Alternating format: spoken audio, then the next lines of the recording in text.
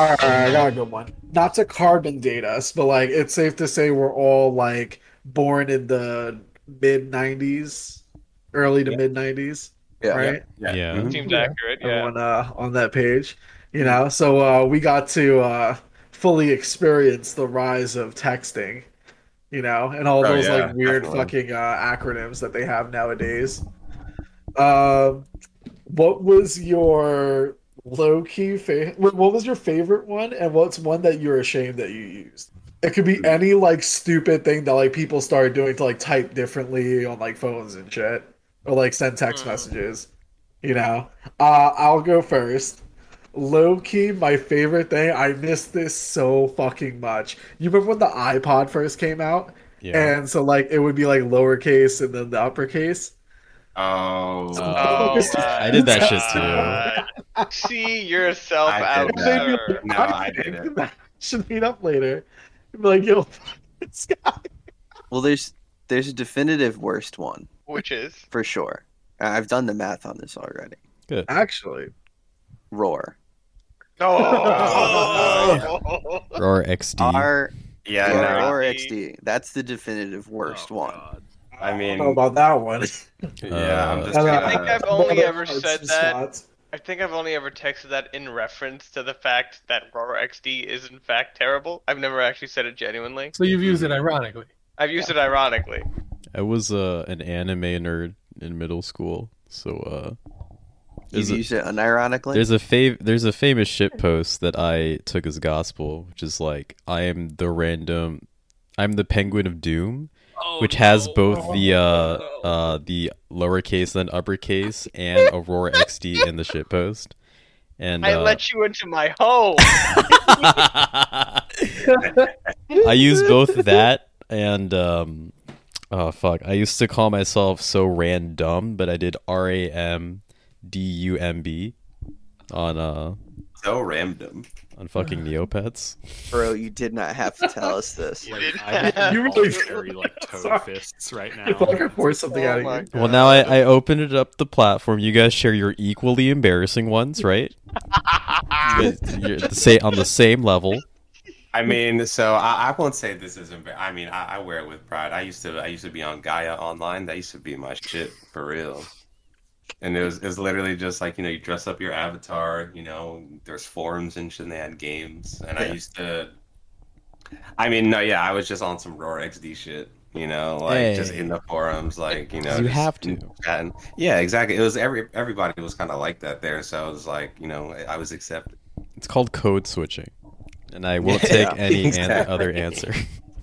Roy XD got me laid a couple of times, and I will not discuss anything else about that. What? I need There we I go. need someone to fact check this. Literally I need to how? audit Yeah, I need Snopes on the job. I I probably, need- I definitely should No. not talk about this on pod. this. Yo, I need the Carfax on this shit right now. I definitely cannot talk about it. Wait. Did you make this cold open specifically so you could bring this up? So he can humble brag. First of all, there's nothing wrong Absolutely with did. Raw XD, so fuck you. I think there is there we go. actually. G We're Queens used recording. it. We're So you could recording. We're brag all about getting recording, by some, the way. like, boxy Got him. legacy. Yeah, right. I'm a Raw XD stan, okay? I believed in that shit. Oh my god. It was the hope I of humanity. unironically used to use XD, but not Roar XD. Listen, I have a bad I one. never It's used not XD with my texting, Roar. but it's Listen, kind of I'm like gonna the same move so era. you guys no longer know where I live. I don't want you guys back in my home sitting on my couch. So I feel like there's a difference here. Like when I say Roar XD, you're thinking of somebody. You have Who are we thinking somebody. of? You have somebody in your life. I don't know, but it's you. When I say Roar XD, I am referencing somebody in your mind, and that is the Yeah. kind of cringe that is. But that's like they're fine. You're they're people. thinking of someone that we know. Yeah, is that No, this isn't what I'm just saying. like you're just inventing We a guy in each your have head. our we each have Roar our XD is a individual type own of guy. RXD. Yeah. Do you want some powerful cringe that's not texting, but it's of that like very specific era of sort of It's the same flavor of cringe. Oh, because I'm Really getting chicken internet. right now for no reason. Yeah. The first movie I ever went to with a girl, like just us in the theater, was The Love Guru with Mike Myers. Let's Oh, go. my That must have God, been dude. weird. Wait, how old I were think- you? I think I went on a date to that one too. Good I like it. lord. I guess I would have been like 13 or so. I was gonna say, didn't that come out when we were like 13? Yeah. Jesus Christ. Good lord. 8th grade, baby. Oh my god. I play my music in the sun. Got a ride home Oh, from her God. dad. So what did To you see guys the Love watch? Guru. Oh, we just Love saw Guru. We saw the Love Guru. So Went the to- Love Guru, it was awesome. Went to the movie Greatest theater movie ever. to see it. Yeah, It's You my paid favorite. money. It'll be fun. I- I've seen a couple of really weird movies for that. Wouldn't for be that surprised purpose. if it doesn't Like, win some Oscars. It's hard. I saw buying the into it. Time Traveler's Wife in theaters for this purpose, man. Nice. Down bad. I think the first movie date I ever went on was to the opening night of Twilight. Oof. You were horrendously Wear this with down the bad. badge of honor. for The first Edward. movie date I went to was we couldn't trick the fucking what's it called people. We had to end up sneaking into another movie, but the one we bought tickets to was Megamind. And there's an Megamind was sick. amazing joke in here that I'm refusing to tell because she was a very nice person. Yeah, it is. It was a very nice person. I refuse to tell that joke. Wait, what? There's a joke about the movie title I could make. I'm just My not man gonna was make that getting joke. some Mega Mind. he was Oh. Megan. Mhm. Thought what Now I Mega Mind get got it. a lot of. I mean, none of that happened. She was like the nicest person. But like, Yeah, yeah. okay. Damn. After we snuck in to Listen, see those Due things Date. aren't mutually exclusive. It's alright. I'm gonna say her name right now. 3. Name, address, Three, social two, security number. Banking She's sitting in details. row J, seat 23. And that will be for when we do live reads, you know? Yeah. It'll be great. We're getting that warm up, that practice we needed. It'll be after the live Gunpla build, but It'll before be a while. the live face reveal. Yeah. Yes, there we go. Because we're not showing our faces in these Gundam builds. No, we're all Oh, gonna that'd be be wearing fun. masks. Mhm. Yeah. I'm going to wear my fishing hat. Good lord. Uh, I'm gonna wear the most ridiculous pieces of clothes I have for this event. Women love Oh, yeah, me. it has to They be done. fear me. Gonna be That kitted the Nickelback shirt fuck you out. stole from work. I did not steal it. Okay, damn. I really wanted to. that came out real fast. I knew that was gonna be touching a nerve. Bro, it was 2009 Dark Horse Tour short. Fuck, Seether Katy opened Perry, for Dark him. Horse? No, Nickelback. Oh. Never made That's it as a- a wise man. That's a holy grail. Never Dude, made this it. shit was Like heat. if one item goes missing, no one's gonna notice. No, anybody who owns that shirt knows the grave importance of how wild that piece of clothing is to continue to wear to this day. Say what you want about Nickelback. End of quote. That's all I have to say about that. Nickelback just reminds me of who I really am. Oh, man. We live in an era. Uh, We live in a society. All right. Wait, I feel like I'm forgetting something. What to start the Yeah. episode? Don't know. I mean, Who's that's here? it. What are we? Who's here? What are we doing? Yeah. No, I meant what's it called? Wait, Chris, was there like a texting thing inside the what's it called? Inside the movie thing? Or did we like skip over that? no, he said it Oh, wasn't no, a texting thing. it was just of the era. Oh, okay. I just felt like it was a perfectly crystallized cultural artifact of like Oh no, it's great. Fringe what of a similar 2007 flavor. was. Well, you all passed the do now, so let's get to the lesson, right? Oh, The dude now I See? just Oh my got triggered. I Yeah, hate this what is man. damn! Agreed. This man coming Shut out the with some fuck up. podcast heat. Damn, this guy went to Uh, NYC public schools. Yeah, Ah. right. He sure did. Oh Yeah, man. I have no fucking idea what that is. So, for the people who don't know, the do now, right? You would get into class, and I guess teachers would kind of need like a grace period between like you getting in there and them starting the class. So there was a thing called a do now, which they would write on the board, and you would do it right when you got in the class. Yeah. I mean, yeah, and That's then, the like, nice version of it, though. It actually meant sit down and shut the fuck up. yeah, pretty much. Yeah, I had It a, was like, I have a headache. Don't fucking do this right now. Just go away. Do this. Do now. I had a do now that was literally like try to meditate in like middle school. It was Huh. it didn't make it was fucking history class. No, yeah, they were like, please, just don't come in with on the bullshit today. I can't. I just I really can't. it was splitting So hangover. hungover. Like, what do you think history is? You're just like, Back my in high wife- school, My wife just heard you say that, and she's lesson planning. Nice. Oh my god. Let's go look at you now. She rolled her desk around, and she was like, "What the fuck is going on?" Damn. Yeah, but now she has to worry about kids being on like devious licks. Oh, yeah. Oh, my dude. god. I mean, it's middle school. It is. That doesn't mean anything. It is Yeah. what, 5th grade, What? 3rd grade. 3rd graders hitting devious licks out here. No. That's middle school? Honestly, That's it, not it, middle school. yeah. What? That's. No, it's not. I elementary. didn't know what she was. It was teaching. high school. You okay? She's your wife. She teaches 3rd grade. She just Oh. got a new. She just got a new position. All right. I have a story about a devious lick. It's the Montreal screw job, and it involves Bret Hart and Shawn Michaels. Nice. Let's go. Oh, no. That's Fucking good. transition. Let's go. Let's Incredible, fucking do this. an incredible act of theft. The most devious lick Earl Hebner ever hit. Actually, no, he Alright. did get fired for selling T-shirts out of the back of his car that were bootlegs. Oh, Good amazing. Lord.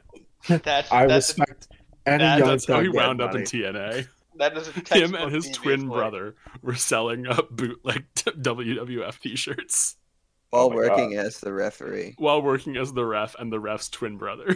Wow, they're just like us. But yeah, Let me introduce people. So, if you're making it this far in, what's up, y'all? It's your boy Jay. We're here back at Higher Education Podcast. Yeah, doing it big, etc., etc. And we got the usuals here with us. Who else is here? it's Jules, and we're back again, baby. It's been a while, and I'm on edibles again. It's been a while. It's been a while. It is I, Wow. Sage. I am also high, of course. Just smoking the ganja through the bowl. Nice little glass piece I've had for a minute, you know. And yeah. Love glass, man. Nice. It's Jano, coming off of a bender, living life. Also, like, how long has it been since we actually recorded? I think it might be a month. Oh shit! Was it? Yeah. Oh, Seems has about it? right. Yeah. Was it It's been a 2 little weeks bit. ago? Was it? I think No. no, it was one. Yeah, we there did was do one. one. Yeah. We did like a Sunday. Yeah, we're Yeah. starting to get back in the swing. Yeah. Yeah, I we've forgot. done one in like 6 weeks. Nice. Great. Yeah, we're running great for timing. You know. Huge backlog. We love it. Yeah, it's Oh, great. yeah. We're bi-weekly right now. We're chilling. Sean's Uh, here for yeah. once. Ah. Sean. I don't know why I'm here, but I am.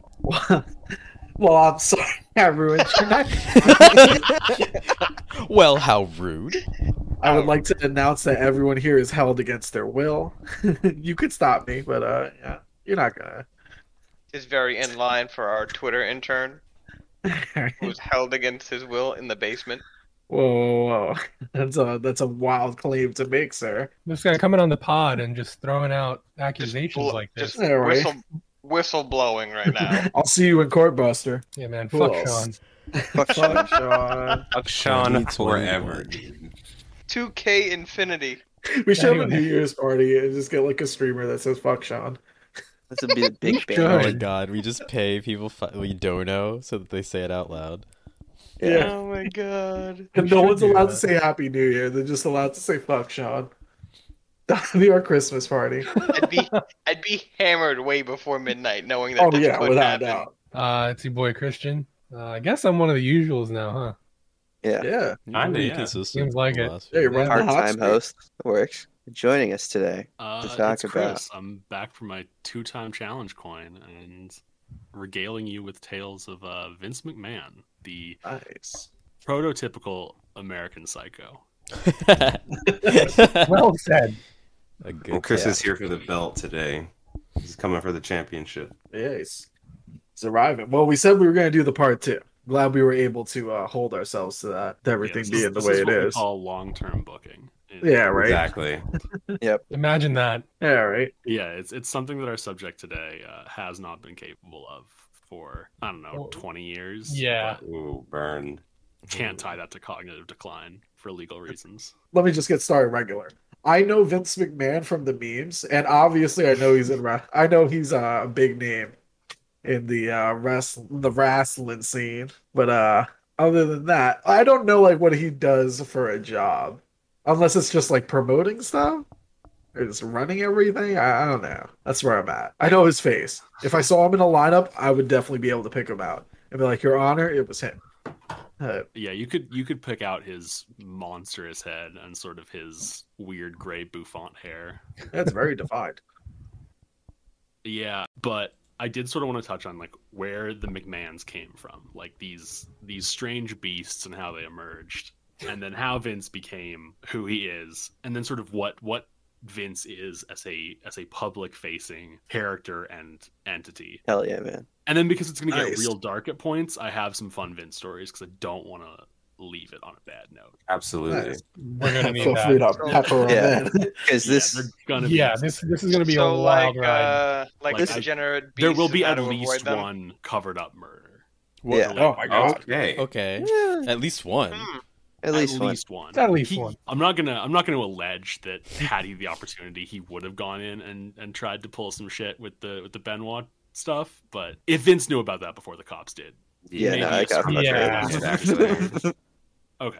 So before that becomes anything that can be construed as libel, so the McMahons sort of appear as like classic American, just sort of Mick Bog creatures who show up in the Northeast to promote boxing and wrestling and sports.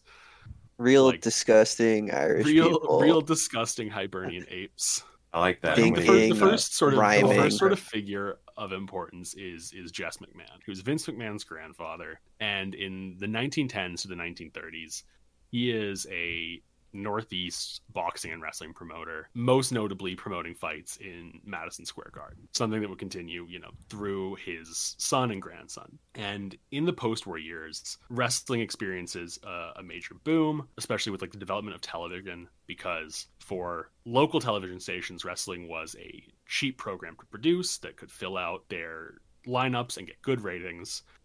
And so each little area of the country would have its local TV station that would broadcast its local wrestling. And it's not clear whether it was Jess or Vince Sr., that's Vincent J. McMahon, which is the father of the most famous Vince. But one of them founds the Capital Wrestling Corporation, and that operates as the Northeast territory of the NWA, which is the National Wrestling Alliance, the group that sort of stitches together all of the wrestling territories into a larger overarching promotion that can share talent and sort of have a single championship across the country. And Vince Sr., he controls the New York area. He books out of Madison Square Garden, and as part of the NWA, he becomes a pretty dominant figure. At one point, he's controlling, a good 3/4 of his booking. And then there's a dispute that sort of arises between him and the other NWA bookers because he is allegedly not sharing his top champion, the Nature Boy Buddy Rogers. And so there's this incident where the rest of the NWA sends like legit for real badass amateur wrestler Vern Gagne to wrestle Buddy Rogers, at which point Gagne tells Rogers, "We can do this the easy way or the hard way." And Rogers sort of agrees to it and lets the belt be taken off of him. And so Vince Sr. just sort of goes, "All right, I'm done with this shit." He doesn't acknowledge the title change, and he decides to spin off his company out of the NWA into the Worldwide Wrestling Federation, the WWWF. And in like some real carny shit, even for wrestling, he crowns Buddy Rogers his first champion in a fictional tournament. And I don't mean fictional in the way wrestling is, where it's like it's not real fights. I mean fictional as in this tournament did not happen. He claims it was in Rio de Janeiro on April 25th, 1963. Nice.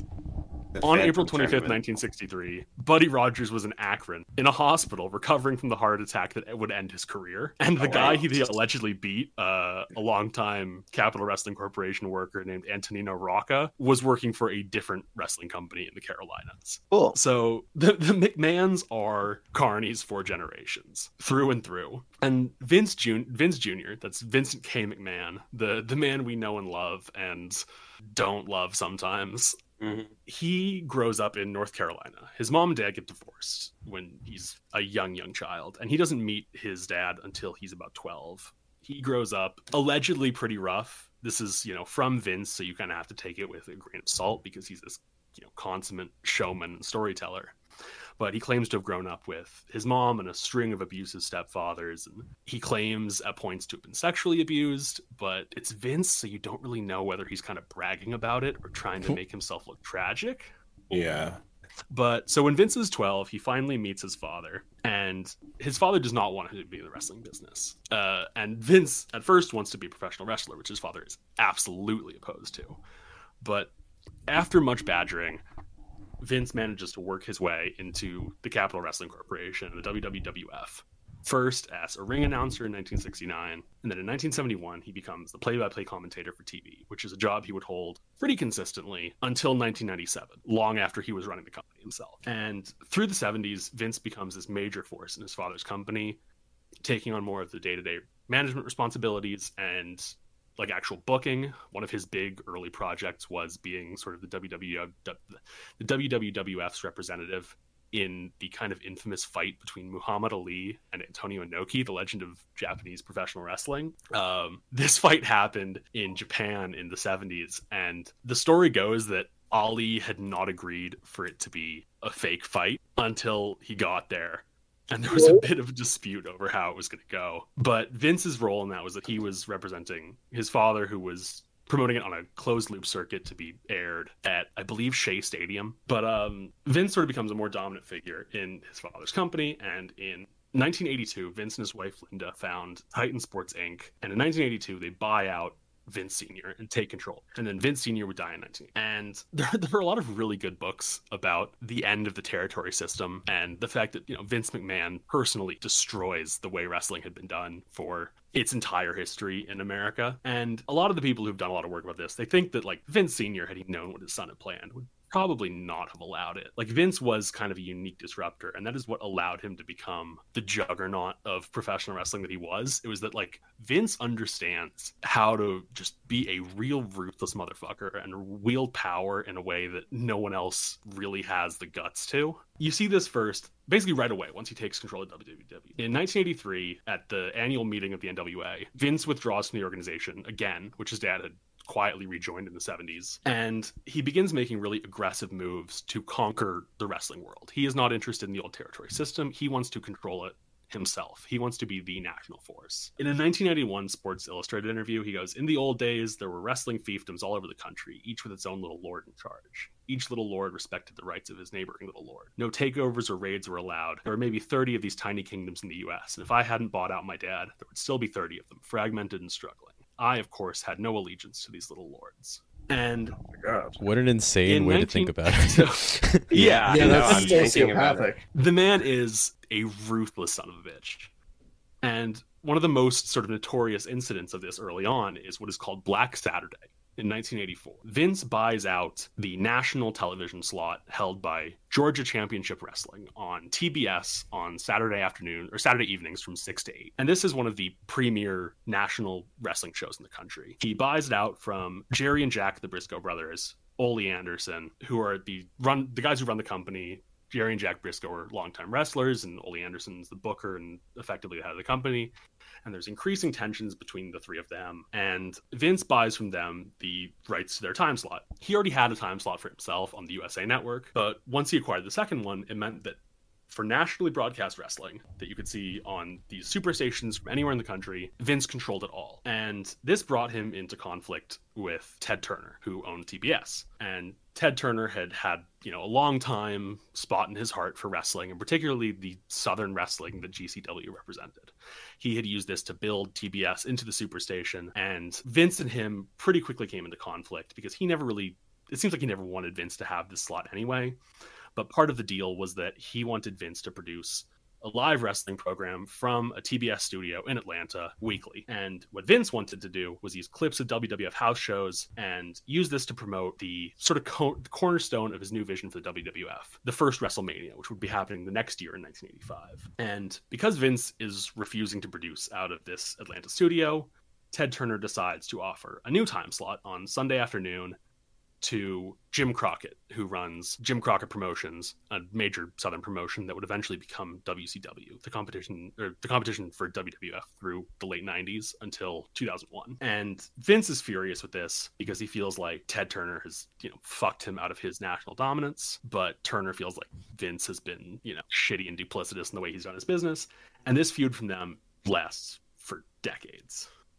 And in a rare moment of retreat, Vince sells the TBS time slot to Jim Crockett. But with the fact that he has, started to consolidate and take over a lot of the wrestling world, Vince is one of his other big business strategies at this point is poaching a lot of talents from the two other major companies, the NWA and the AWA. Most notably, he steals Hulk Hogan, who was this long-time, sort of, not really long time, but up-and-coming AWA star. And Hogan becomes Vince's golden goose. Off of Hogan's stardom, Vince builds the WWF into a national brand, and he uses him as the cornerstone for WWF's new supercard WrestleMania. And Vince really needs WrestleMania to work because WWF is going to start touring nationwide, and that is going to require huge investment of capital. And basically, if WrestleMania doesn't work, it's dead in the water there. But the first WrestleMania in 1985 is this massive success, and Vince is able to just sort of continue choking out the rest of the competition in the wrestling world. And he continues to use these very bullying, strong-arming tactics to do it. Like, in 1987, he schedules Survivor Series against WCW's major pay-per-view, Starrcade, on Thanksgiving Day. And the ultimatum that he gives is that if you air one, you can't have the other. If you're airing Starrcade, you're not going to get any WWF events in the future. And on top of that, most cable providers at the time could only carry one pay-per-view. Like, they didn't have the capacity to do both. And so he just forces out anyone who's not going to work with him. And he tries it again when WCW's predecessor, Jim Crockett Promotions, is doing an event called Bunkhouse Stampede in 1988. He airs the first Royal Rumble on free TV across from him. So he is an aggressive businessman pretty much his whole career. And he's not, interested in, the spirit of competition. He's interested in choking the life out of anyone who stands against him. Yeah, good lord. He really had to come out. He was like, I'm about to hit the most devious and diabolical lick the world has ever seen. There are many diabolical licks in the Vince McMahon story. Some perpetrated by him, some perpetrated against him. Which is necessary. Yeah, it has to even out. He does get a lot of comeuppance. He gets a lot of comeuppance, and I have actually some of that comeuppance right now, which is the first of the real, Vince McMahon dark moments. So in 1991, actually not the first, but one of the first really big public ones. In 1991, this Pennsylvania doctor named George Sahorian is convicted of illegally supplying anabolic steroids, and with his cooperation, Vince gets indicted in the Eastern District of New York. Zahorian had been the ringside doctor when WWF was touring through Pennsylvania, and he had been selling a shitload of steroids to their workers. Oh, wow. And so Vince gets charged with embezzlement, using WWF funds to buy and distribute steroids, possession with intent to distribute, and conspiracy to distribute illegal anabolic steroids. And there is some pretty solid evidence in this trial. There's evidence that WWF secretaries have been involved in personally arranging drug shipments, that bookers had been told by Vince and Linda to hire Zahorian as the ringside doctor when they were working in Pennsylvania, and even that Vince personally oversaw the distribution of drugs to his employees, that deliveries would go directly to his office. God. Vince had the plug, but if you were a WWF worker in the 80s and 90s, Vince was also the plug. He would set up where you got your steroids. And this trial, Vince ends up getting off because of some really fucking Bush League legal slip-ups by the prosecution. But in some, again, real carny shit, Vince, he wears a neck brace during the trial to try and curry sympathy. Oh, God. He does the most slip and fall lawyer shit you've ever seen. For real. I'm going to allegedly, I think he paid them. Is Yeah, this when he would show up with a neck brace in the ring too? Yeah. Same kind of look. Okay. Yeah. So for this trial in 1993, Vince was wearing a neck brace. He was claiming it was for a neck injury, and that neck injury was one of the reasons he'd been using steroids. It was to help him recover. But this was absolutely the most ambulance chaser lawyer shit you've ever seen. Yeah. God damn. And this is not the last steroid scandal WWF would have. Another really famous one happens in 2007, the Signature Pharmacy scandal. And this happens, I think, 2 months after the Benoit murder-suicide. It comes out that this pharmacy in Florida, Signature Pharmacy, when it gets raided by the FBI, they have on their books a bunch of WWF workers, including from, big stars at the time. They had Rey Mysterio, Randy Orton, Edge, Booker T, and they also have on their books for sales in the past Chris Benoit, Eddie Guerrero, who died in 2005 or 2006, Yeah. I should say. 5. Was it 5? Okay. Yeah. But yeah, so WWF, they keep having these problems, and it's kind of indicative of who Vince is as a guy who runs a business. He does not create a good environment. It really creates this awful, dangerous environment for his staff, and he does not care that he's doing it. He knows that he's doing it, and he keeps doing it and putting it in situations where shit can go really bad. And Jules, you mentioned you were watching Dark Side of the Ring. One of the episodes that they have done that covers one of these instances where Vince was creating an environment where something could have gone really, really bad, and it did, is with a WWF star named Jimmy Superfly Snuka. So in the early 80s, Jimmy Superfly Snuka is a top star in the WWF. Sort of right before Hogan gets launched to prominence in 83, Snuka is arguably WWF's top babyface star. And he's good. He is a very athletic guy for his time. He jumped has this fucking crazy, incredible body. He has this sort of wild man character. And after a match with WWF champion Bob Backlund in 1982, he becomes this huge star and works a feud with Don Morocco that leads to one of the most famous moments in WWF history to that point, which was him jumping off the top of the steel cage at Madison Square Garden, a moment you still see on, the greatest hits of WWE. Yeah. But Snuka is a guy who is not in good shape, and he is put in a position by the WWF where all of his worst demons are enabled, and as awful as the things he personally does, he is really viciously exploited by this company. He is illiterate. He can't read or write English. He can't drive. They know he's severely addicted to cocaine. Like, he will get fucking off his ass and just go wild. And he is basically led around by the hand by some WWF staff, whether it's Buddy Rogers, the aforementioned, former cash cow of Vince Sr., who is at this point a WWF road agent, or his eventual girlfriend, Nancy Argentino. And Nancy Argentino, she's, I think, 23 when she's dating Jimmy Snuka. And at she this meets point, she meets Snuka at 17. Jesus Christ. So Lord, like in upstate, in northern New Jersey. When I say upstate, Yeah. like nice little Italian girl. Basically, her life was so bright and so nice. yeah. So Nancy Argentino, she was with the WWF as they were touring through Allentown, Pennsylvania. And on May 11th, 1983, call gets put in from the hotel where WWF would stay, the George Washington Motor Lodge, I think it was called. And Nancy Argentino has had some sort of head injury, and she gets picked up by paramedics, and they're trying to resuscitate her, and she ends up getting to the hospital, and she's dead. Ooh.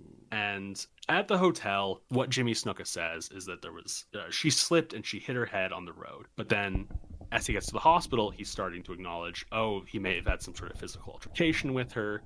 He may have gotten hit by something. Basically, Snuka's testimony is really inconsistent and conflicted. And all of a sudden, Vince shows up in Allentown. He shows up at the police station, and he smooths things over. And in Snuka's book, the way Snuka described it was that Vince shows up, tells him the matter's dealt with, not to worry. And there's like records of Vince talking to the cops for I think 19 hours over the course of 2 days. Yeah, Lord. and basically the only part of the interrogation of Jimmy Snuka that is not on the official transcript is when Vince is there talking. And I'm not going to allege that he paid off the police in Allentown, I will. but yeah, he very much could. Allegedly, so- he may have done this. Yeah, Allentown is a classic example of one of these Pennsylvania cities that is really hurting from deindustrialization. This is 1982. That process has fully started, and WWF would go through on these tours every so often, and they would hit the Allentown Ag Hall, and they were seen as important to the city. They would bring in a lot of business when they were there. There would be a lot of stimulation for local economy. So it wouldn't even really been necessary for Vince to have paid anyone off. It was understood that WWF was important to Allentown and that you wouldn't want to cause them undue problems. You wouldn't want them to pull out. Yeah, you wouldn't want them to have a reason to not come to Allentown anymore. And one of the things that the Argentino family lawyer heard from Vince was, look, I'm in the garbage business. If you think I'm going to be hurt by the revelation that one of my wrestlers is really a violent individual, you're mistaken. Basically, however you want to look at this situation, whether it's, Vince bribed Snuka's way out of jail, Snuka was, a guy who was basically unfit to be doing anything under his own volition. Vince set up this situation, and everyone involved with the WWF management, they created a situation where someone like Snuka could go out and do this, and as long as he was worth money to them, they were going to keep using him. Like weeks after Nancy Argentino died, Snuka was back on TV, feuding with Don Morocco, including that aforementioned match in Madison Square Garden where he goes off the top of the cage. And a few years later, where he's no longer such a big star, they cut ties with him, and he ends up on the indie circuit. He ends up briefly in WCW, in the NWA. Jimmy Snuka basically is, a guy who's completely used and then thrown to the side of the WWF after they have enabled all of his worst demons and allowed him to do some really heinous shit and get away with it. And it isn't until 2015, at 72 years old, where Snuka is arrested and charged with third-degree murder and involuntary manslaughter. And in January 2017, Snuka is ruled mentally unfit to stand trial. And he dies 10 days later of stomach cancer. What the fuck? Oh wow! Jesus Christ. This was like all over the newspapers back then. This was like a big fucking thing. And he just gets away with it. Yeah, Snuka never faces justice. The Argentino family never sees justice for what was done to their daughter. And the WWF never really gets, a public reckoning for the role they played in it. Mm-hmm. So that's sort of an instance of the environment that Vince cultivates as a businessman. But the point where Vince sort of transitions to a front-facing sort of character as much as a businessman is Survivor Series 1997 in Toronto, Canada. Or, sorry, Montreal. Montreal. Not in Toronto. In Montreal, in an event known as the Montreal Screwjob. And the WWF champion at the time is Bret the Hitman Hart, one of Canada's favorite sons. And he is set to drop the belt to Shawn Michaels at some point that fall and winter. And Bret and Shawn genuinely despise each other. They are not friends. Through the 90s, they worked together, creating some beautiful art. Yeah. But they cannot fucking stand each other. And Bret is set to leave for WCW in December of 1997. And the way the story goes, from Bret's side at the time, which has pretty much been confirmed to be the truth now, for a long time Vince alleged that, Bret was doing some shady shit as well. But at this point, he pretty much says, yeah, what Bret says is true. I fucked him. Whatever. It is what it is. But Bret didn't want to drop the title to Shawn in Montreal. He was willing to lose the match by DQ, retain the belt, and then drop to Shawn somewhere else before he left. He had no problem losing to Shawn, he just didn't want to do it in Montreal. And the way the match goes is that Shawn puts Bret Hart in his own submission move, the sharpshooter. Referee Earl Hebner rings for the bell. Despite Bret not tapping, the match is over. Bret is fucking irate. Shawn gets the belt and skedaddles quick. And so you have Bret standing in the ring, shouting at Vince, who is at this point the announcer, or the play-by-play commentator at the announce desk. Bret spits at him from the ring. And this is the point where they really realize, all right, we have to do something with this creatively. And even if we didn't want to, we kind of don't have a choice. Because up to that point, it was, an open secret that Vince ran the WWF. Like, people knew, but it wasn't an acknowledged part of his public persona. It wasn't part of the show. Yeah. And so at that point, they transitioned to the Mr. McMahon character that he has had basically to this day. Vince as, the braggadocious, sort of conniving, evil boss. A character that is as much, him as a pastiche of him. And through this character and his, feuds with Stone Cold Steve Austin, WWF becomes the unstoppable wrestling juggernaut. And in 2001, on, I believe, March 26th, 2001, is the episode of Raw directly before WrestleMania 17, the biggest pay-per-view in wrestling history, the unquestioned high watermark for the WWF. He announces that he has bought WCW, the competition through the 90s. The company that for 86 straight weeks, off the NWO angle, beat Raw in the ratings until him and Stone Cold pushed them over the top. And at this point, Vince owns the wrestling world. He goes through WrestleMania X7, and there is nothing left. It is all McMahon. And I think Vince, like I said earlier, he is sort of the perfect American psychotic, and he is kind of representative of like America in the same period, where like when Vince buys out WCW, he's on a high for a little bit, and then after that there's almost this feeling of like, what the fuck comes next? And it's he is America after the end of the Cold War. Like, you reach the end of history, what the fuck happens now? Everything gets somehow crazier. Everything gets crazier, and you kind of see Vince makes less sense. craziest in like 2003 to 2007 until WWE finally transitions to PG content to get a TV PG rating on all their programming. But like, I think that really is how you have to understand Vince McMahon. He is this all-consuming force that desires nothing but expansion. And when he reaches that point where there's nothing left to expand with, he does not know what the fuck to do. He's like Galactus. Yeah, he's literally a supervillain. Yeah, no, he is. And he is a supervillain in all of the vengeful nature too. Yeah. Like when he buys WCW on that simulcast broadcast, which, you know, is seen both on Monday Night Raw and at the same time on WCW Monday Nitro, the program that ran opposite in the same time slot. Like, Vince specifically makes a point of exacting revenge in one of his old beefs. So a former WWF wrestler who was at this point one of the top guys in WCW was Jeff Jarrett. And in 1999, Jeff Jarrett was the Intercontinental Champion. And at an event called No Mercy, he was set to drop the belt to WWF's sort of big female star of the 90s, Chyna. But Jarrett's contract expired one day before No Mercy 99. And Jeff Jarrett says, "Okay, Vince, I will wrestle this match. I will drop the belt to Chyna, but I'm going to need $200,000.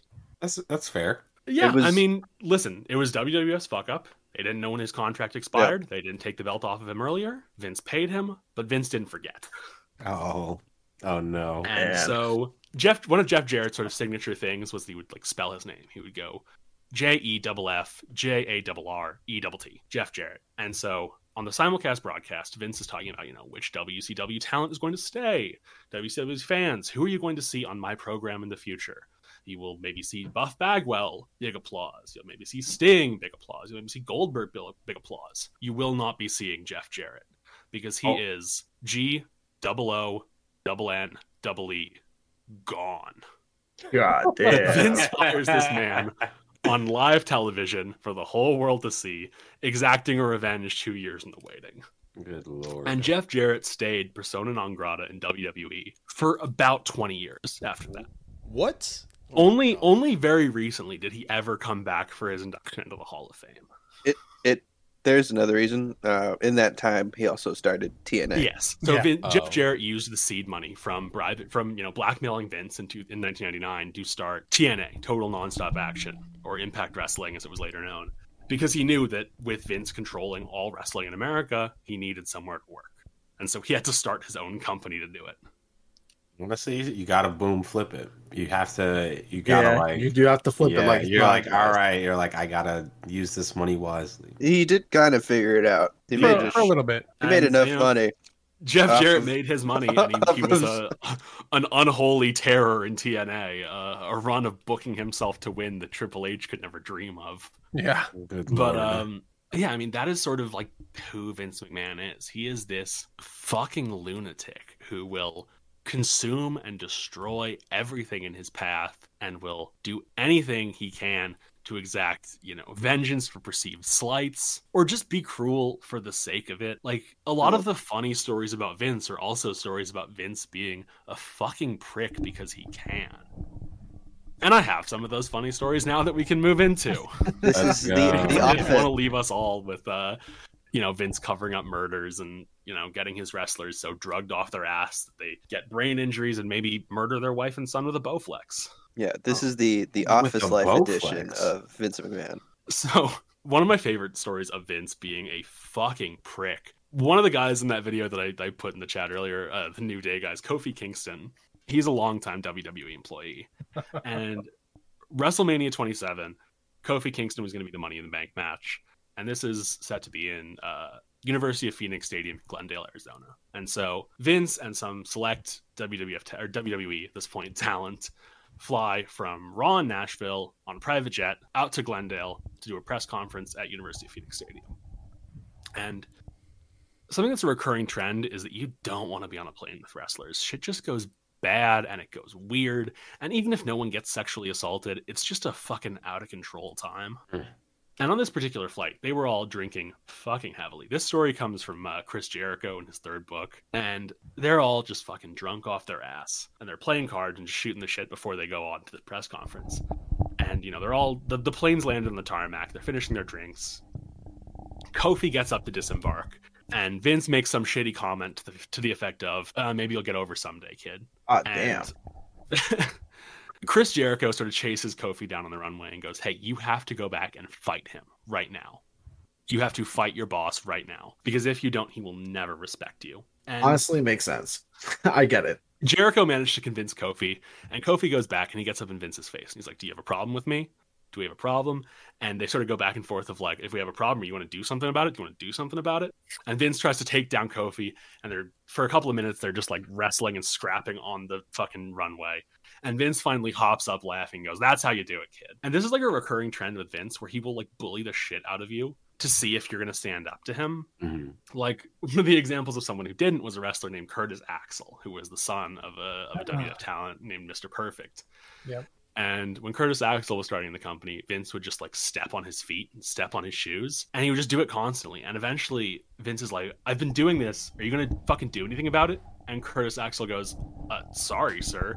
And Vince is like, "No, what the fuck are you doing? You fucking fight me." Like, no, yeah, honestly, I would have this fought him. is- I'd be like, bro. This is how Vince is, where like he has Yeah. this sort of dichotomy where he surrounds himself with yes men, but he thinks of himself as a guy who hates yes men, and he wants people to he wants to provoke people into pushing back. But he does surround himself with guys who are absolute glad-handing little shits. Yeah. Like one of his sort of longest time WWF or WWE like back office boys is a guy named John Laurinaitis, and arguably the second or third most powerful guy in WWE right now is a guy named Bruce Pritchard. And both of those guys have these reputations for just being constant ass kissers who just do whatever Vince wants. And you're gonna have to bear with me for this metaphor because it's gonna be a little bit labored. But like one of the issues that has emerged, I think, over the past, 10, 15 years in the creative direction of WWE is that like the guys who are sort of Vince's yes men, they try and do what they think Vince is gonna like. And in doing that, they just make a shittier and shittier product because they don't want to take risks. They just want to like do what they think Vince is gonna like. And I remember this class I took in college on Nazi Germany, and they talked about like one of the ways in which it's theorized that the Third Reich was governed was that there was sort of this like pursuit of Hitler's desires by members of Nazi high command, or they were constantly like, "This is what the Fuhrer's going to want. This is what the Fuhrer's going to want." I am not saying Vince McMahon is Hitler. Someone else can say it, and I might not disagree, but I'm not saying it for legal reasons. He's a Hitler clone. But yeah, that's sort of what it is. And then you see creative people who come in who try and fight Vince on stuff tooth and nail, and it often goes pretty bad for them. Like there are wrestlers who have said, this is the way I need my character to be, and a lot of them do not get away with shit like that. They will be like put in their place. Some of their biggest successes have been those who have done that while having enough clout that they can't just put them in their place. And they've never really internalized that lesson. Yeah. Like one of their other sort of prominent figures in WWF throughout the years, or WWE, has been a guy named Paul Heyman, who was the booker and creative head of ECW in the 90s. And when ECW died, because Paul Heyman was a fucking awful businessman, but a great wrestling booker, he was already on contract as a consultant with WWE. He pretty much knew what was going to go down. Yeah. But he has been at various points on the creative team. Like he ran SmackDown as their head booker for much of the mid 2000s in this great period that was referred to as the SmackDown Six. Yeah. Where he took these relatively minor 6 guys and made a fucking killer show with them. He has been attached to Brock Lesnar as pretty much handling all of his creative directions throughout his career. In the recent massive turnaround of WWE's Golden Boy and longtime absolute fucking hostility magnet from the fans, Roman Reigns, into a genuinely great character over the last year and a half. The guy who's been handling all of Roman's creative has been Paul Heyman. And Paul Heyman is a guy who's always fought Vince on what he thinks is right creatively. And Paul Heyman has been fired several times from WWE. Yikes. And like Vince just sort of is a guy where if you have the means to fight him and get away with it, he will sometimes respect you for it. And it will sometimes be a great success for him. But if you're just some fucking guy, or you're just starting out and you try and pull that shit, you're fucking done. Like you have to take it for some time. Kind Yeah, of. like one of the things that really exists within WWE as sort of part of this incredibly unhealthy, dangerous environment that Vince cultivates is a serious culture of hazing. Like another one of Vince's boys is a wrestler from the 90s turned top guy in the early 2000s turned commentator named JBL. He started as Bradshaw, as one of the Undertaker's lackeys, and then he made a shitload of money in investments, and he came back as the Texas billionaire JBL and was sort of a top guy on SmackDown at the time when Triple H was the top guy on Raw. Yeah. And JBL has for a long time sort of held the position, or not anymore because he's, effectively retired at this point. Very retired as a wrestler, effectively retired as a commentator. He only shows up for, pay-per-view pre-shows, things like that. But during much of his career, he held sort of the role of like locker room enforcer. Yeah. And in this weird arcane WWE Big, system dumb, of, evil of hick. justice, called Wrestler's Court, he would literally be the prosecution. Like, they had a weird informal court. They literally used to dole out justice. But in the more informal ways of doling out justice, guys like JBL, who were deemed as real tough guys, him, Bob Holly, Chris Benoit, they were responsible for handing out hazing to guys that they deemed were, not really knowing their place. And so if you were a new guy who came up and maybe, you had to be put through your paces, or if you had a bad attitude, or you were perceived as not really respecting the veterans in the way you needed to, a guy like JBL could go out on national television and beat the shit out of you. God damn. And that was the way that justice was doled out. Yeah, he would hit you Like, with the big boot. Chairs An to the ECW head. talent who came in were the Dudley Boys. They came in the 90s, and sort of like the late, like probably 99, I think was when Yeah. the Dudleys came in, maybe Something around 2000. Yeah. But they were big stars in ECW, and ECW did not get a ton of respect in WWE. So then when they came in, Vince told Bradshaw, beat the shit out of these kids. And JBL, in a match with Bubba Ray Dudley, just starts really punching him in the fucking face. And one of the cases where someone actually, stood up to it, Bubba Ray starts hitting him the fuck back. And after the match, JBL goes to Vince and says, I think these kids are going to do okay. But, there were other cases. For example, another ECW talent who showed up in WWE was part of the Blue World Order, the Blue Meanie. JBL did not take a shine to the Blue Meanie. And at an event called ECW One Night Stand in 2005, which was sort of their ECW reunion show, JBL was drunk off his ass, and the show was set to end with a big brawl between the ECW guys, WWE guys, who were watching from their box seats in attendance. And JBL gets in that ring, and he stares fucking daggers at the Blue Meanie, and he goes over and starts hitting him in the back of the fucking head as hard as he can. And when the camera catches the Blue Meanie at sort of the end of this segment, when they're all sort of been broken up, you can see he is bleeding buckets. Like, he has had the shit kicked out of him for real. And, like, JBL had to basically be pulled off of him to stop from just beating him to death in the fucking ring. Jesus. Lord. And, like, this is the kind of conduct that just sort of, like, goes and happens in the WWE. Yeah, this was encouraged, if not expected. Yeah, this was considered like the way it was supposed to be. This was sort of the old school way of doing things. And it has, allegedly tapered off a bit in the internet age. I think one of the big events that sort of signaled we don't know what goes on behind the scenes, but sort of them trying to publicly distance themselves from the way things used to be was the firing of a guy named Bill DeMott, who was the coach down in NXT, their developmental ground, who had been a longtime bully, and a bunch of Massive wrestlers, bully. they had taken to the internet and, said things like, someone from the Hart family can stretch me any day. A know-nothing fuckwit slapping me in the head when I'm concussed is another thing entirely. Like, Bill DeMott has, a long history of physically abusing recruits, possible sexual abuse too. One of the things that would happen at WWE was, if you were a young guy and you were in the shower, maybe you got a little bit of grab ass from the older talent. JBL especially was known for this. I think when Edge was young, JBL came up behind him at one point and just started, sudding up his ass with soap in the shower. And I think Edge managed to play it off by just sort of not reacting. But yeah, it was this sort of like this culture of terrorizing some of the younger guys. And yeah, this was, like we said, this was sort of expected to carry on, if not, encouraged. Man, even when I'm trying to do fun Vince stories, I go back to bad ones. Well, okay, let me cut in and say JBL has gotten his comeuppance before. Yes, yes. Okay. Were you thinking of Joey Feel Styles? good. Yes, Joey Styles. Would you like to take this one, or shall I? Go ahead.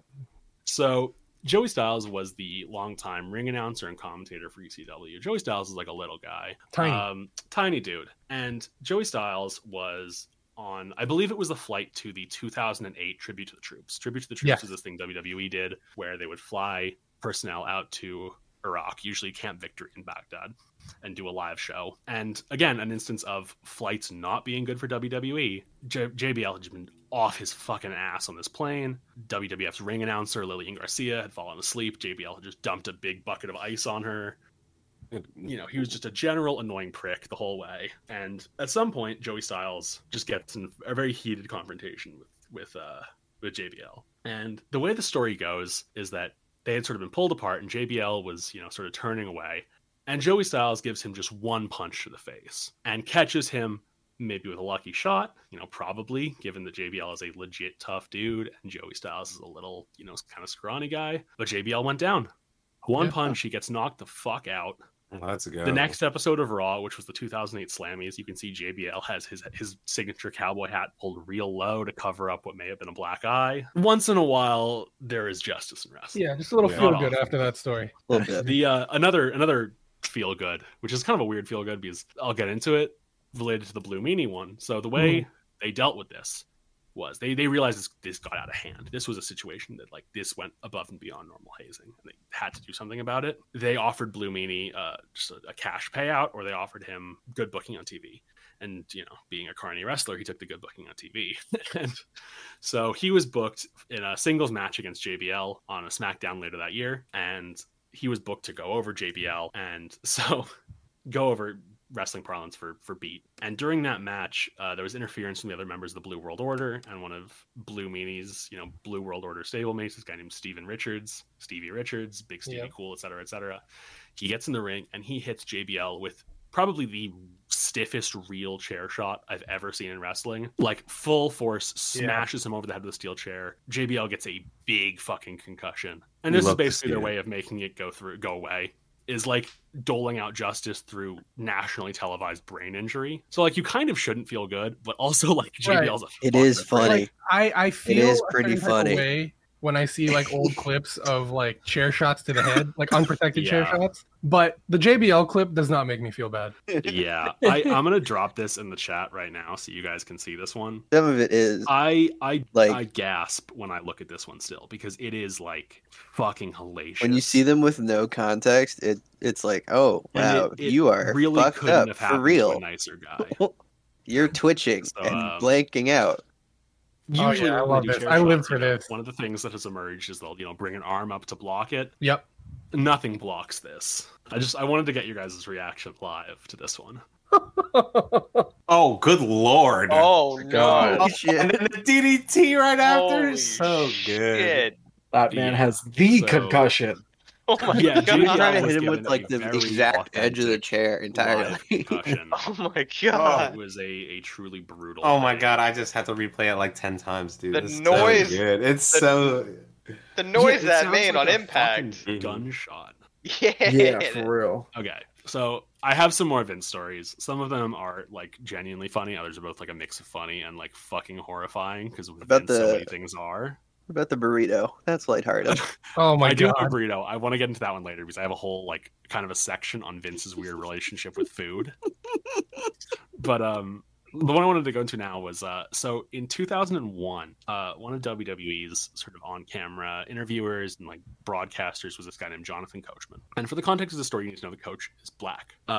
So Gerald Briscoe, who was one of, like, Vince's backstage boys, and he was a road agent for a long time. He was also an on-camera character as, like, Vince's little, like, stooge when Vince was the evil businessman. So he approaches Coach at a SmackDown taping in Fayetteville, North Carolina, because the NFL season's about to start. And he's like, hey, we want to start a football betting pool. And Coach goes and gets $10 from everybody. And later that day, 2 cops show up at the building where they're taping SmackDown. And they go, hey, we hear you have started the betting pool. You sold to one of our undercovers. It doesn't matter that it's $10. Betting is a felony in North Carolina. We got to take you in. God damn. So they lead him out by Vince's office, and they're like, you should probably tell your bosses, it's going to be a bit. So he goes in, and in the room, it's Vince, Stephanie, Vince's daughter, Triple H, who's Stephanie's husband, and sort of the heir apparent to the WWE. At this point, he's just one of the top guys. He was already married to Stephanie, but he hadn't sort of emerged into that, like, the next boss role.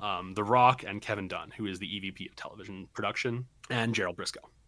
And Vince screams in Coach's face for like 45 minutes. And he's like, what the fuck is wrong with your priorities? Using company time to run a fucking betting pool. And the police are like, to bail him out, it's going to be like $1,500. And Vince goes, fuck no, he's on his own. And so he gets let out, and he passes the locker room, and he passes the Undertaker. And the Undertaker is visibly like, what the fuck is going on? And that's the point where Coach is like, oh my God, this is real. No one knows what's fucking going on. This is a fucking nightmare. I'm gonna fucking lose my job. I'm gonna go to fucking prison. They make it about a mile down the road. They turn around. They come back to the building, and Vince has everyone out front, and they're all fucking losing their shit. Good lord. Yeah. So Vince set up a situation for one of his black employees to get hauled off by police in North Carolina. Cool and fun And time. Coach was like a young guy at this point. He was like 26. Yeah. He was like, Pulled straight out of your workplace to jail. pulled out of your workplace to prison. That is the type of like Vince story that is like To he's a racist lunatic. jail. Extreme To- racist yeah, jail. to jail to like hey boy jail. Yeah, like not good jail for at all. And Vince loves to play pranks, and he has this weird, demented notion of like what is a good prank. Like sometimes it's stuff like that where it's way too far. Other times it's like small shit, like on plane flights. Sometimes if Vince was like not too drunk and everyone else was like way too rowdy and fucking losing their shit and passed out, Vince would run around the plane, find people who were like sleeping, throw candy at them, and then hide behind a seat when they woke up. And that was just like a Vince thing. Or like one. So That's we just, like, mentioned He's a fun guy. the plane ride That's from like hell. funny. Oh We god. mentioned the plane ride from hell, which was like one of genuinely what has become sort of a notorious incident. For a long time, it was talked about by wrestling fans. It's sort of like this, like, oh, wrestlers so kooky and crazy. But thankfully, the way it's discussed has changed because a lot of really sick shit happened on this flight, including Ric Flair running around just his robe, dick out, assaulting flight attendants. Good lord. Yeah, this is all sort of hitting the Yeah. internet. Yeah, as it's we're blowing up talking right now. here. It's getting the discussion has early gotten September. reheated because Like, as we speak. last night the Vice series Dark Side of the Ring aired an episode on the plane ride from hell, but this is like long time known stuff. Also on this flight, Brock Lesnar and Kurt Hennig, Mr. Perfect, got in a like legit wrestling match because these are both like Minnesota wrestlers. college wrestlers, legit Yeah. boys, tough guys, and they get in a wrestling match in the row and they smash into a fucking emergency exit door and nearly fucking kill everyone on the plane. Good And God. so they have to be pulled Yeah. apart. But on this flight, Vince is also fucking shit-faced. And he keeps trying to wrestle Kurt Angle, the Please literal don't try to Olympic wrestle gold Kurt Angle medalist in a plane. who won a gold medal in the 1996 Olympic Games with a broken neck. Broken freaking neck. broken broken freaking freaking neck. neck. It's true. And so Vince is like drunkenly trying to wrestle Angle, and he keeps on like grabbing at him. And eventually Angle's like, "All right, I'm gonna fucking give Yeah, this I'll guy fucking hit you, bro. comeuppance." Yeah. And so Angle's like on top of Vince, and the Undertaker wakes up. He sees Angle on top of Vince, goes, grabs Kurt Angle in a chokehold, chokes him out for real. And Vince has to get up and be like, "Hey, what the fuck are you doing? Let go of him. We're just fucking playing around." Oh my God. God damn. Yeah. Undertaker is another one of Vince's Yeah, boys. Taker's another very sort of old school guy who would mete out like locker room justice. Like Taker was the judge in Wrestler's Court. He had like Um, immense power because of Vince. Yeah, because he was close to Vince and because of his, seniority. Like seniority was a big important thing in wrestling. Funny story about Undertaker. He's also the judge in never Wrestler's betrayed Vince and swapped to Yeah. a different show. Court. Yeah, he was Vince's guy. Like he was the fucking most solid, reliable guy he had. Who never had drug problems, was never fucking, couldn't do a show because he was ballooned off his fucking tits. He was always there working reliably. Yeah, that is the Undertaker. For So, you. Good, reliable guy. Another actually like good funny incident from the plane ride from hell. Most of them are very bad. There are a handful that are good funny. So another WWE sort of backstage, like the guys who would be like front office if the WWE was like a sports team, is sort of their backstage producers and stuff. The guys who run the show. One of them is a guy named Michael P.S. Hayes, who is a real piece of shit, like a fucking drunk, prick, racist scumbag. Michael P.S. Hayes. Is that what PS And on this stands for? flight, What? purely sexy, if I'm not Oh, mistaken. damn. I was thinking piece of shit. Yeah, no, piece of shit Hayes. Yeah.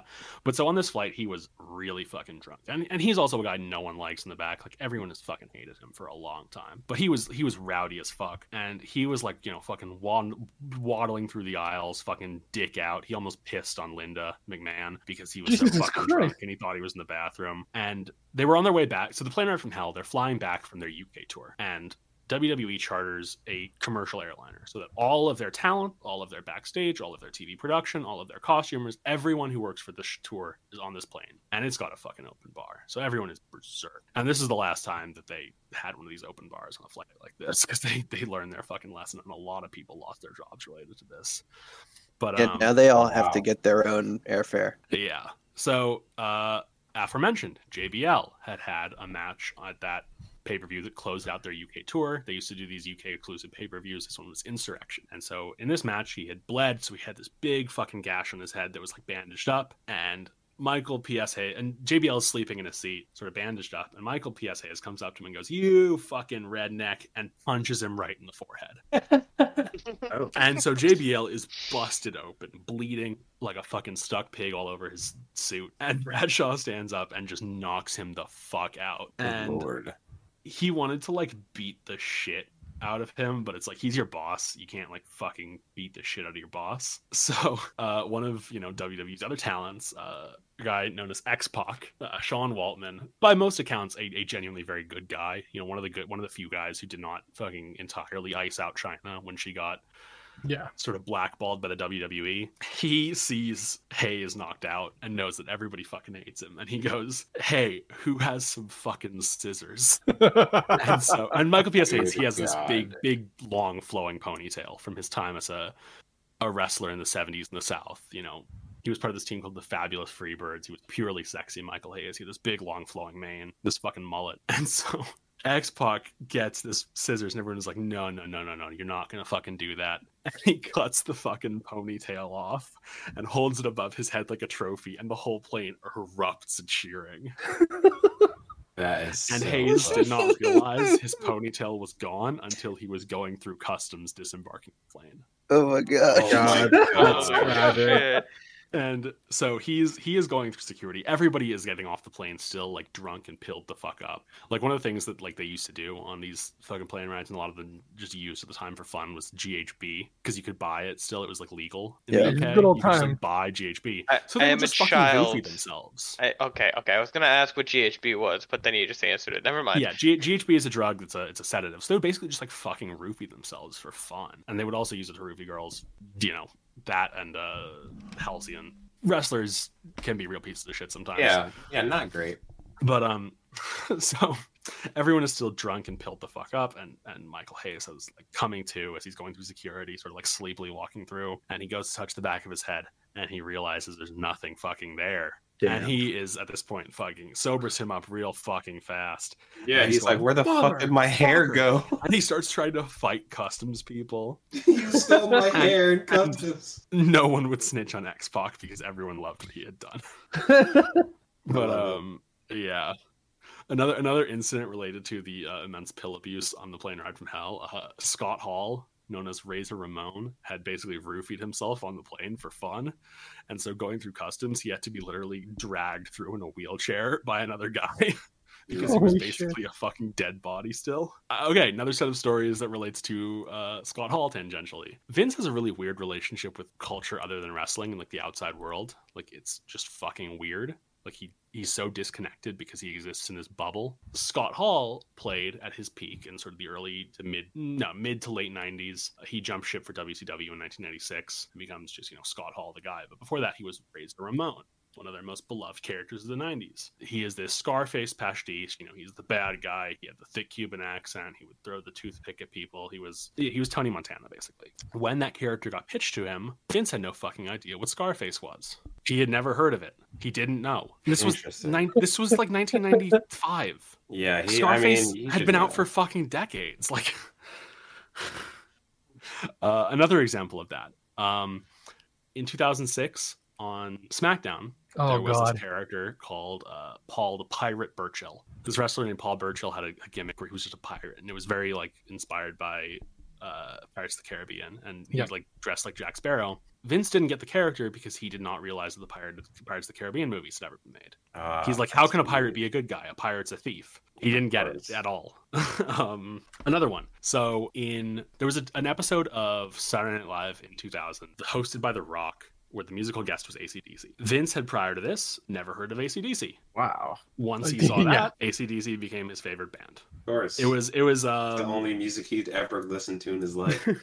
Is that This when was the March- rock had the this was- flat top? This I is think I the- remember that 18th of episode. 2000. It's not like nobody he knows is obsessed with all these things. All these things are especially popular within the people of wrestling. He Yeah, would have been exactly. talked It's to a about these things specific weird cycle. in the past.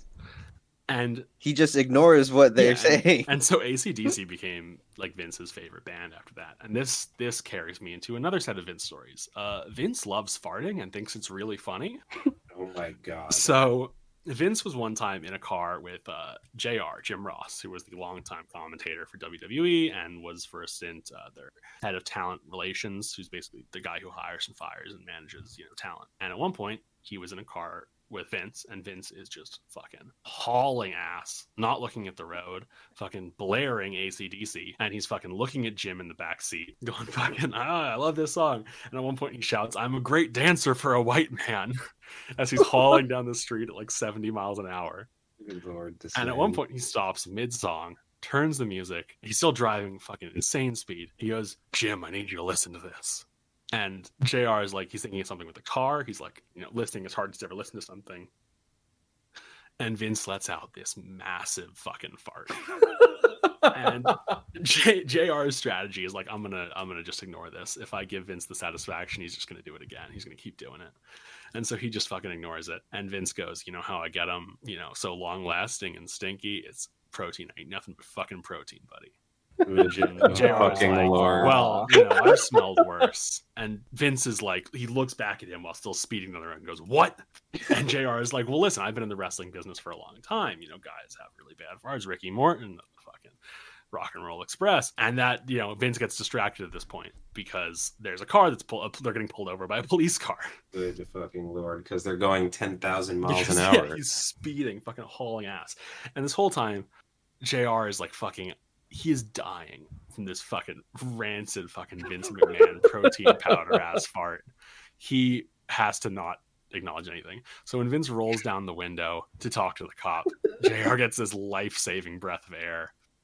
And Vince is, talking shit with the cop, and he goes, "I'm Mr. McMahon." And the police goes, "Well, I guess I'm the big boss man," who was a police character on the show. Gives him the ticket. Got him. And Fucking apropos of Greg. nothing, Absolutely. Vince turns around after the cop leaves and goes to JR, "You're doing great work for us. I wish we had two of you. Wish I could clone you." And JR goes, "Thanks. You fart better than anyone I've ever known." And Vince is happy as he can be for the next day. Another Vince farting story. One time, God. JR was in a car with Gerald Briscoe, aforementioned, WWE backstage guy. JR farts, and it's so bad that Briscoe is gagging and eventually throws up out the window of the car. And Vince hears this story, and he decides that he wants to see if he can do the same. Because Vince not only loves farts, he's incredibly competitive, including about his farts. And so he tries to fart backstage near Gerald Briscoe to get him to throw up. But Vince gambles and loses, and he shits his pants. Oh no. And this is at an episode of Raw. So he has to go out and record his promo with shit in his pants.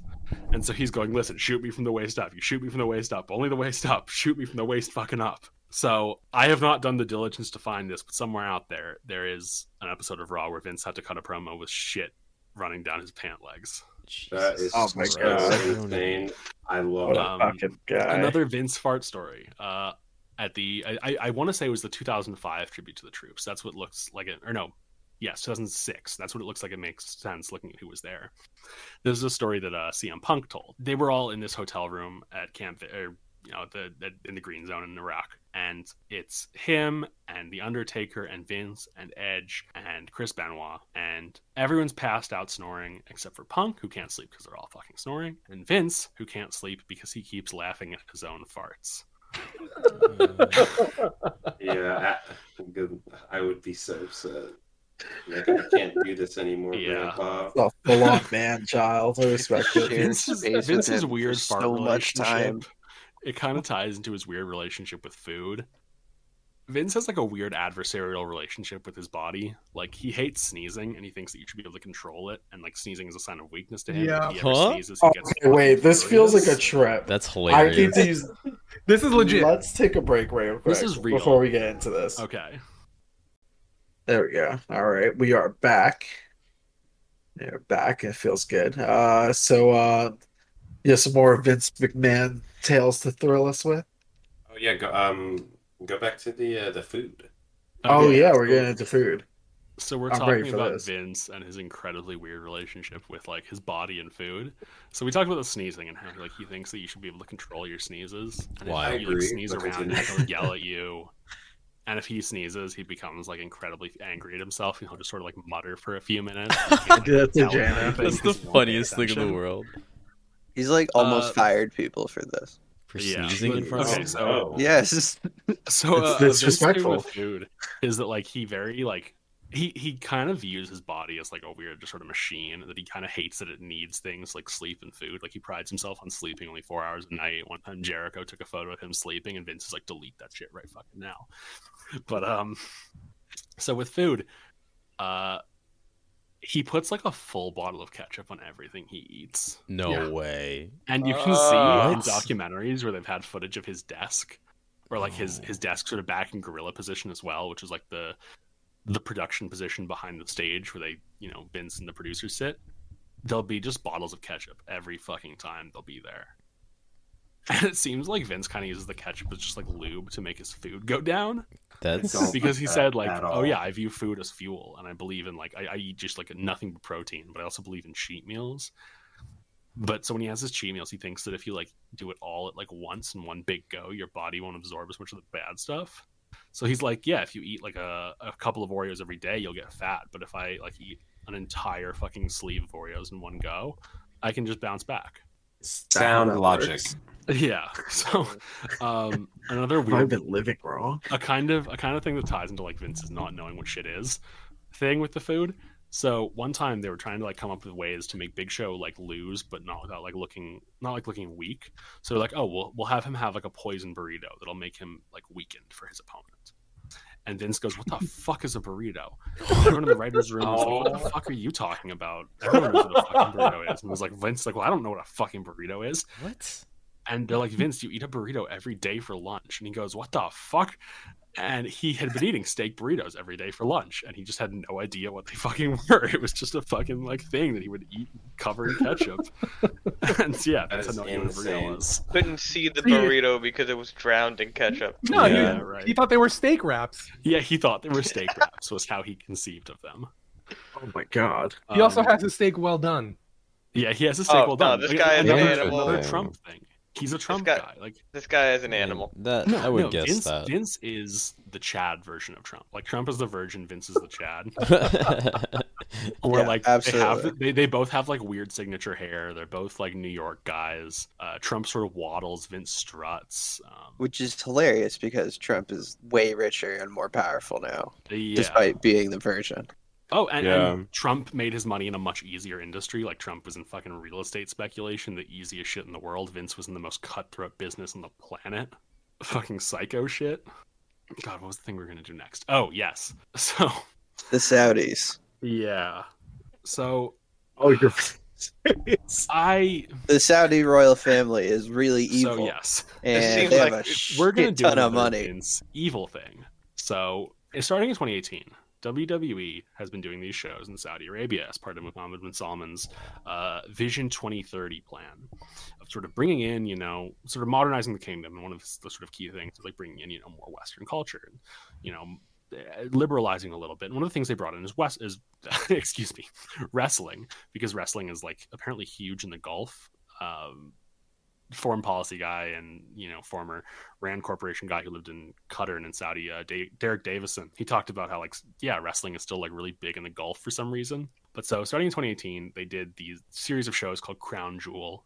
The first one happened literally 2 months after the killing of Jamal Khashoggi, Oh my god. and WWE did not like back off the way a lot of companies did on their shit with the Saudis.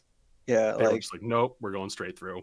a bunch of American companies pulled out of Saudi Arabia at that point. Actually, no, I'm sorry. The first event was called the Greatest Royal Rumble.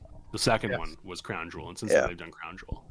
But yeah, so the Like, first there event, was- Greatest Royal Rumble, was There literally was- like 2 months after the Yeah. Khashoggi killing, and they were not allowed to have women performers there. Like they were the women can't perform. Eventually, they got the women to perform there for I believe it was Crown Jewel.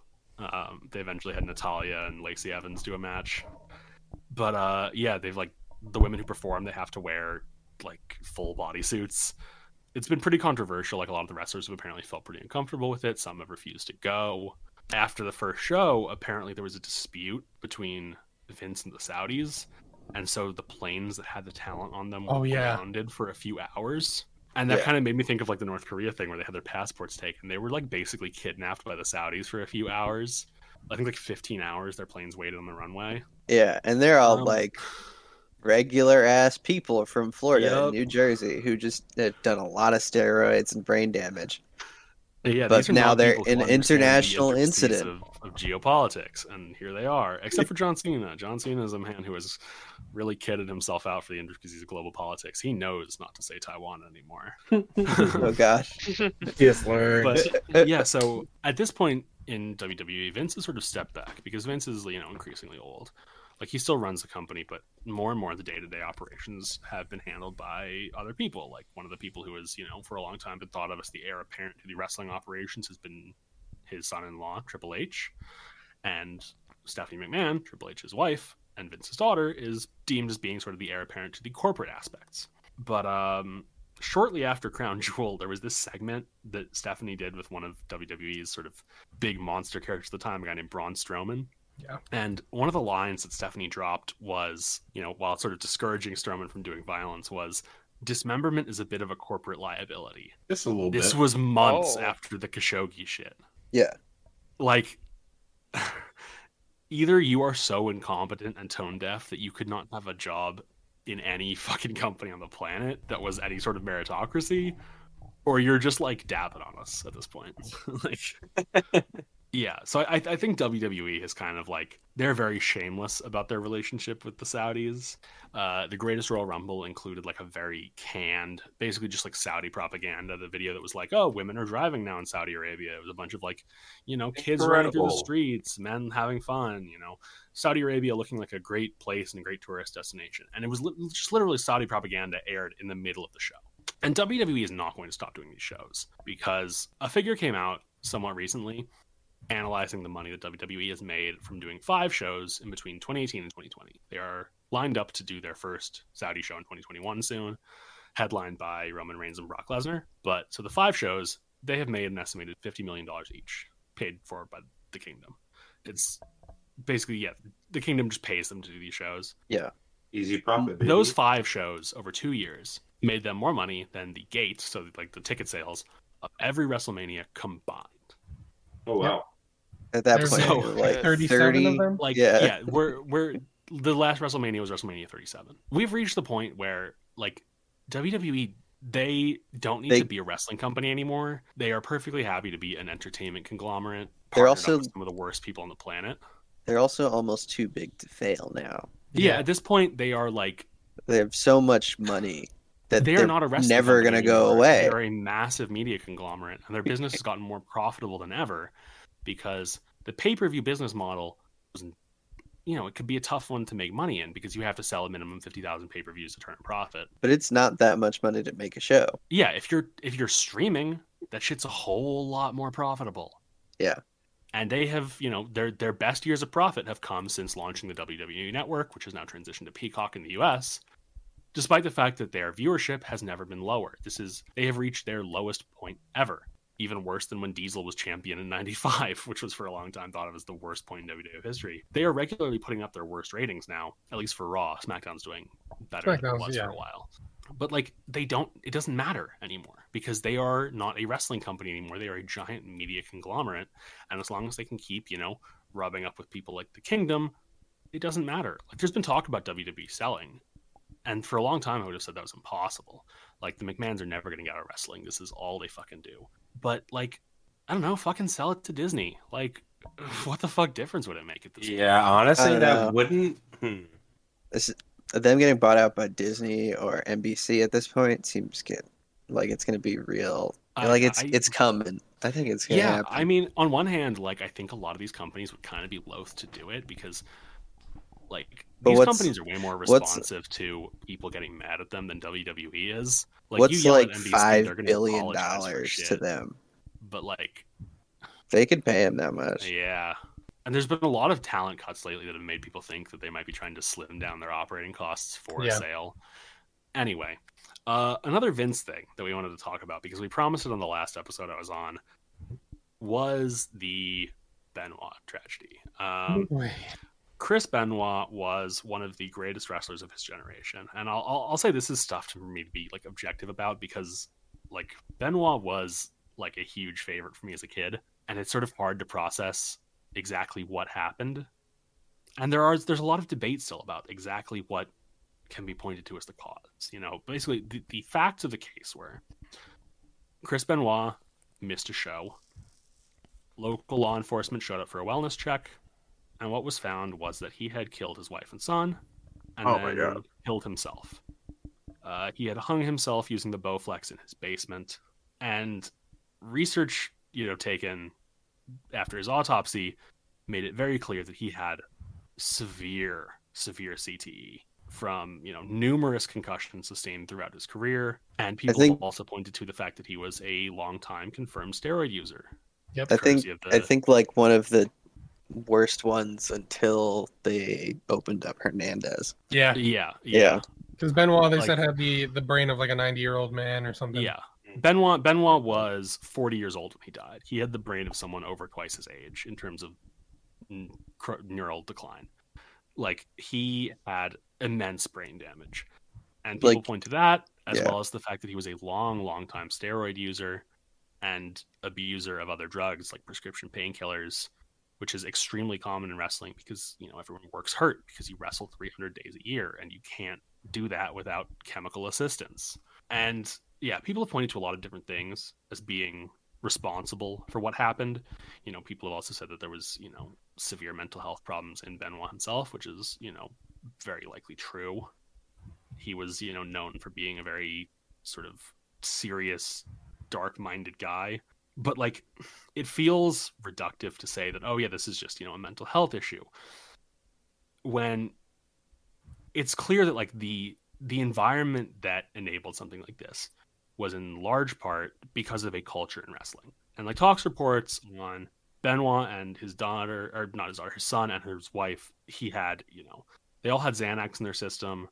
She had hydrocodone, hydromorphone. He had testosterone from, doing artificial tests and testosterone replacement therapy. Like, he had, drugged his family. He had been off his ass himself. Like, the access to drugs, the prevalence of use of drugs, the constant situations of working hurt, the brain damage, this was a culture in wrestling. It was the way things were. And this does not fall specifically on Vince McMahon. This does not fall specifically on WWE. This is a chronic problem throughout the industry. It had been for years. There had been lots of instances of violence and suicides among wrestlers before. There were many after. But that was such a unique tragedy because of how publicly it sort of happened. Like, they found out, they aired a Benoit tribute episode of Raw. Then the details came to light. And it was just sort of this horrific public spectacle of what had happened. Like, days after you had everyone talking on Raw about, how much they loved Chris, now he's this treasured colleague, and how much they're going to miss him, they had to basically erase his memory forever because they realized what had happened. And WWE understood that they had to not talk about this ever because it raised some really difficult questions about their role in it. And this was also happened very shortly before the Signature Pharmacy scandal, which I mentioned prior. The Signature Pharmacy scandal, it was, not the first time WWE had a big issue with drugs. They imposed what is still stands today, was called their wellness policy. It is their, their drug testing policy, their ban on, illegal substances that is notoriously flexible and prone to being abused after the death of Eddie Guerrero in 2006. Eddie Guerrero died of a heart condition that was exacerbated by his drug use. And after his death, they imposed the wellness policy. And then within months, the wellness policy was being, toyed with and abused. A very key example was that Randy Orton, who was at this point already sort of an up-and-coming star, kind of a big star at this point, he had been suspended for 60 days for smoking weed backstage at a show. Not the biggest deal as far as drugs go, but it was still violated the wellness policy. But because they needed someone to work at a show called The One Night Stand 2006, he was brought back early. His suspension was just dropped. It was ended. He was brought back. And that is sort of indicative of how WWE has always treated policies like these. they don't really apply if you're a big enough deal, or they only apply when they want to. Like, there are guys who you know are using shit. Everyone knows. Like, you can't look at a guy like The Rock or John Cena and think, yeah, that's natty. Right. Like, at their age, their physique, it's not possible for them to just be that way. It is because they are using things like testosterone and HGH, and they're using them all the fucking time to recover from injuries faster, to get back into the ring faster, to aid recovery after injuries, etc., etc. Like, so many of them go bald. Their heads always get gigantic. It's so visible. roid belly, acne. Fucking, you want to see some fucking gross ass acne on a wrestler? Look at fucking Jinder Mahal when he had the WWE Championship. My God, that man had volcanoes on his back. He blew up like, must have been like 70 pounds. And yeah, this is chronic with WWE. If you're in a position where it would be inconvenient for you to get caught doing steroids or doing other illegal drugs, you're not going to. Unless you need to be punished for something, it doesn't matter. And I think that is sort of the real thing that which WWE had to reckon with and never has coming out of the Benoit tragedy, is the fact that, like, the environment that makes these things possible, it's profitable for them, so they don't give a shit. They'll keep doing it.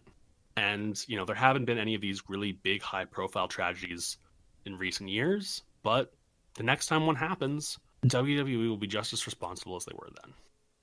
And they will face the same amount of consequences they did then, re none.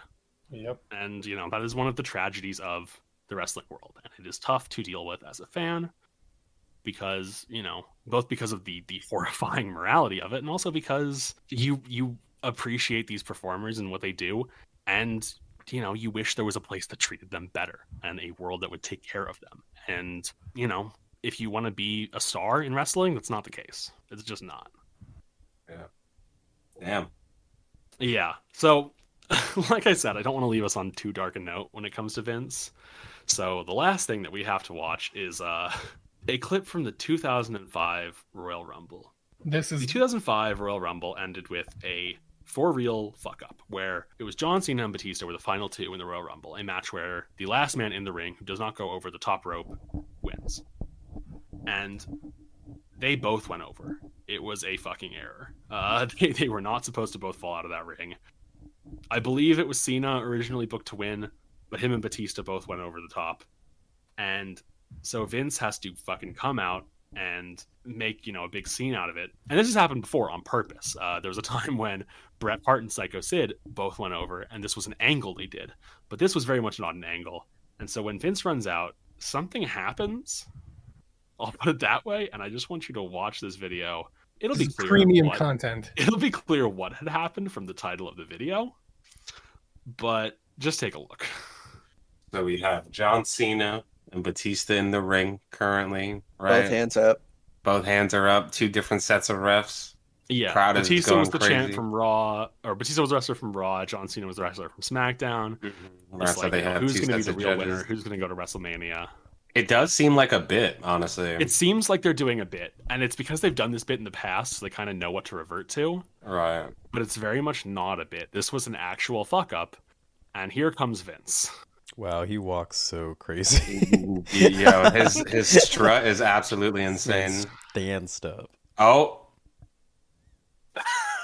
What? Is it when he hit his legs on the ring? Yes. Maybe. He Oh, hit his legs on the ring because apron, he looks pissed off at and himself, both like of he his can't stand quads up. tore. He's just sitting there like that. And Yeah. so Vince Yeah, is he sitting fucked there. up that job. He very much fucked it up. He physically cannot stand. No, He is he unable cannot. to stand. This guy He does man not got know no what is legs. happening. He is You got the legs, perplexed he as said, to man. why his legs don't work either. He looks as confused as he does angry. Everybody's just like, why is he sitting? I remember watching this as a kid and being like, what is going on? Vince, stand up. What are you doing, you fucking weirdo? And Vince is What still is just going sitting on the on? floor. Courtside seats. Like, he looks so. He must be in extreme pain, right? Oh yeah. Oh, Like, mind he just, blowing. he just looks confused. Mr. McMahon, what do you have to say? Please call Please call help an me. ambulance. Cancel And the please event. get I'm a dying. wheelchair. Yeah, Everything hurts.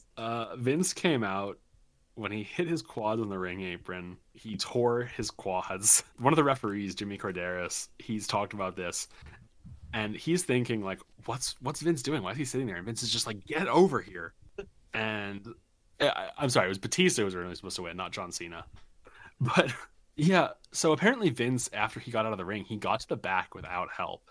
Like he managed to walk to the back somehow. How? I Fucking don't animal. know. It was But pure Vince- force of will. Yeah, the genetic jackhammer willed himself to the back. Oh yeah, that's one of Vince's nicknames, the genetic jackhammer. Vince McMahon is maybe the most insane American to ever live. He is Definitely up there. Yeah. Yeah, I could see it. he is a unique creature in this world. And when he is gone, there will never be another like him. No, he's just built Like different. there are He's just Vince built McMahon is different. truly built different. It's probably a And- good thing. Yeah. Yeah, it's a good, it's probably a good thing there will never be another Vince McMahon because he is as It's too much- entertaining as he is a fucking monster in a lot of ways. Too much power in one individual. And yet Yeah. every wrestling fan who has ever lived has sort of a weird reverence for Vince McMahon because I mean, he you know, kind of whether made this you love shit. him or hate him, if you were a WCW fan, if you were a WWE fan, you recognize that he changed wrestling forever, and it's never going to be the way it was. And only person who ever could have done that was Vince McMahon. Like he is one of these great men of history, but it just so happens that he was confined to this weird carny ass art form. And had he not been in this weird carny ass art form, maybe he would have just been a fucking bum. Maybe if he went into regular business, people would be like, "Fuck off out of here with your weird shit. Go somewhere else. Yeah. You're fired. Go home. Stop ripping ass. Stop farting here for no reason. Stop doing steroids into your 70s, you fucking freak." Or the other version, he becomes president. Yeah, or there's the other option, which is Yeah. that Vince The rules us fucking all Lord. from a throne of skulls. Your steroids, Mr. President. Yeah. So that is Vince McMahon. And so many of these things I glossed over or skipped entirely, and there could be entire episodes just on, you know, segments of Vince's life. People have written books about just little chapters of Vince's story. But there's never gonna be another Vincent Kennedy McMahon. Yeah, it makes sense. Yeah, there better God. not be. Yeah, right? Yeah, God, have mercy on our souls if there ever is. The air can't take it. Maybe Steph and Triple H will have some weird fucked up kid that's gonna be fucking Damien Oh, Omen of no. wrestling. Oh God. They have kids. I think they have to, but like I don't It's know if any of coming. them are freaks like Vince. Give it time. Oh, Only God. time will tell. You know that Vince would like try and do a story where he was the kid's father. I'm pretty sure that like he tried Yeah, to do a story Absolutely. once where he impregnated Stephanie, and Stephanie was like, "No, Dad, you can't do that. I'm not gonna fucking do an incest angle with you, you old creep." You fucking weirdo. But Fucking yeah, Gross, man. that's Vince. Shame on thou. Vince is a dirty little old man. Not little. He's a dirty Every single enormous old time. man. Yeah, Vince is Vince. Yeah. Wow, I think this is going to be the longest episode we've done. Definitely. wow. Didn't Yeah. touch on a bunch of 2 stuff hours. like that. I literally Um, didn't have the audacity up, so I wasn't looking at the time. Yeah. 2 hours and 6 minutes. I was Vince peeping McMahon it. I was like, no, is this going is to- too much shit. Oh, Like, this is all cool. I got 153. We're good. Yeah. Mhm. But that is a great place to cut it. Thank you so much for the part 2, Chris. Of course, It's, happy to be back. it is You a guys pleasure. Want to talk about other weird wrestling shit, or some of the other weird shit I know about? I'll think of something. But Yeah, oh, definitely. Sure. Yeah. that's Vince. Yeah. Until that day, from all of us here, Pyre Education Podcast, take it easy. Peace out. Adios. Goodbye.